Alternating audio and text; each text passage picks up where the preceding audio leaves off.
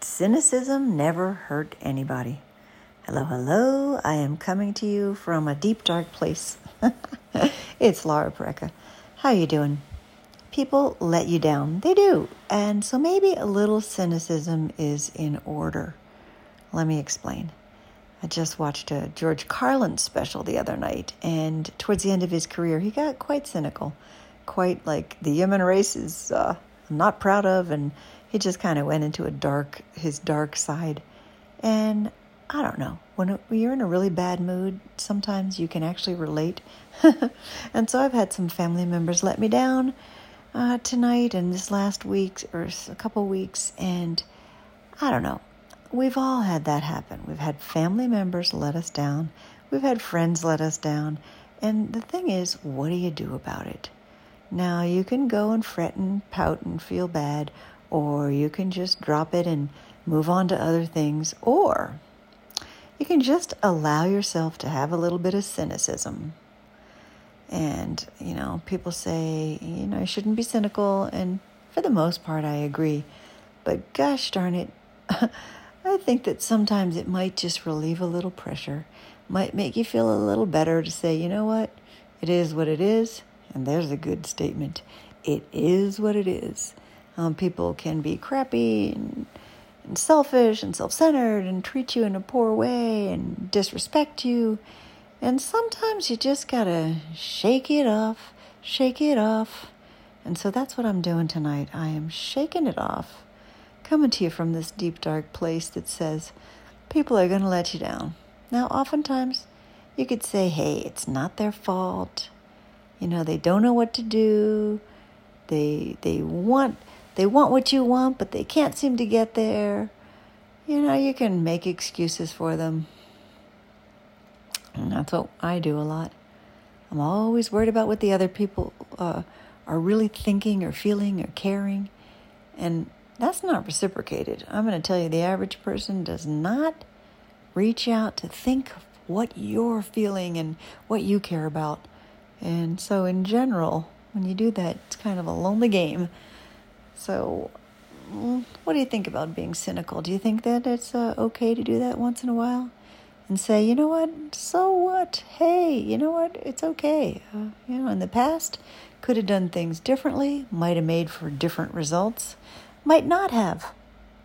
Who knows? Things could be just as crappy, whether I did something different in the past or not.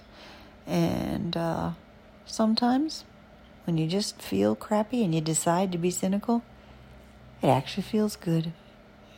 It actually makes you not fret. It's actually probably a good tactic just once in a while.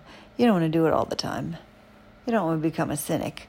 But you do want to relieve yourself of the stress of thinking that WTF, how could it be that, whatever happened to karma? I'm a good, honest, happy person.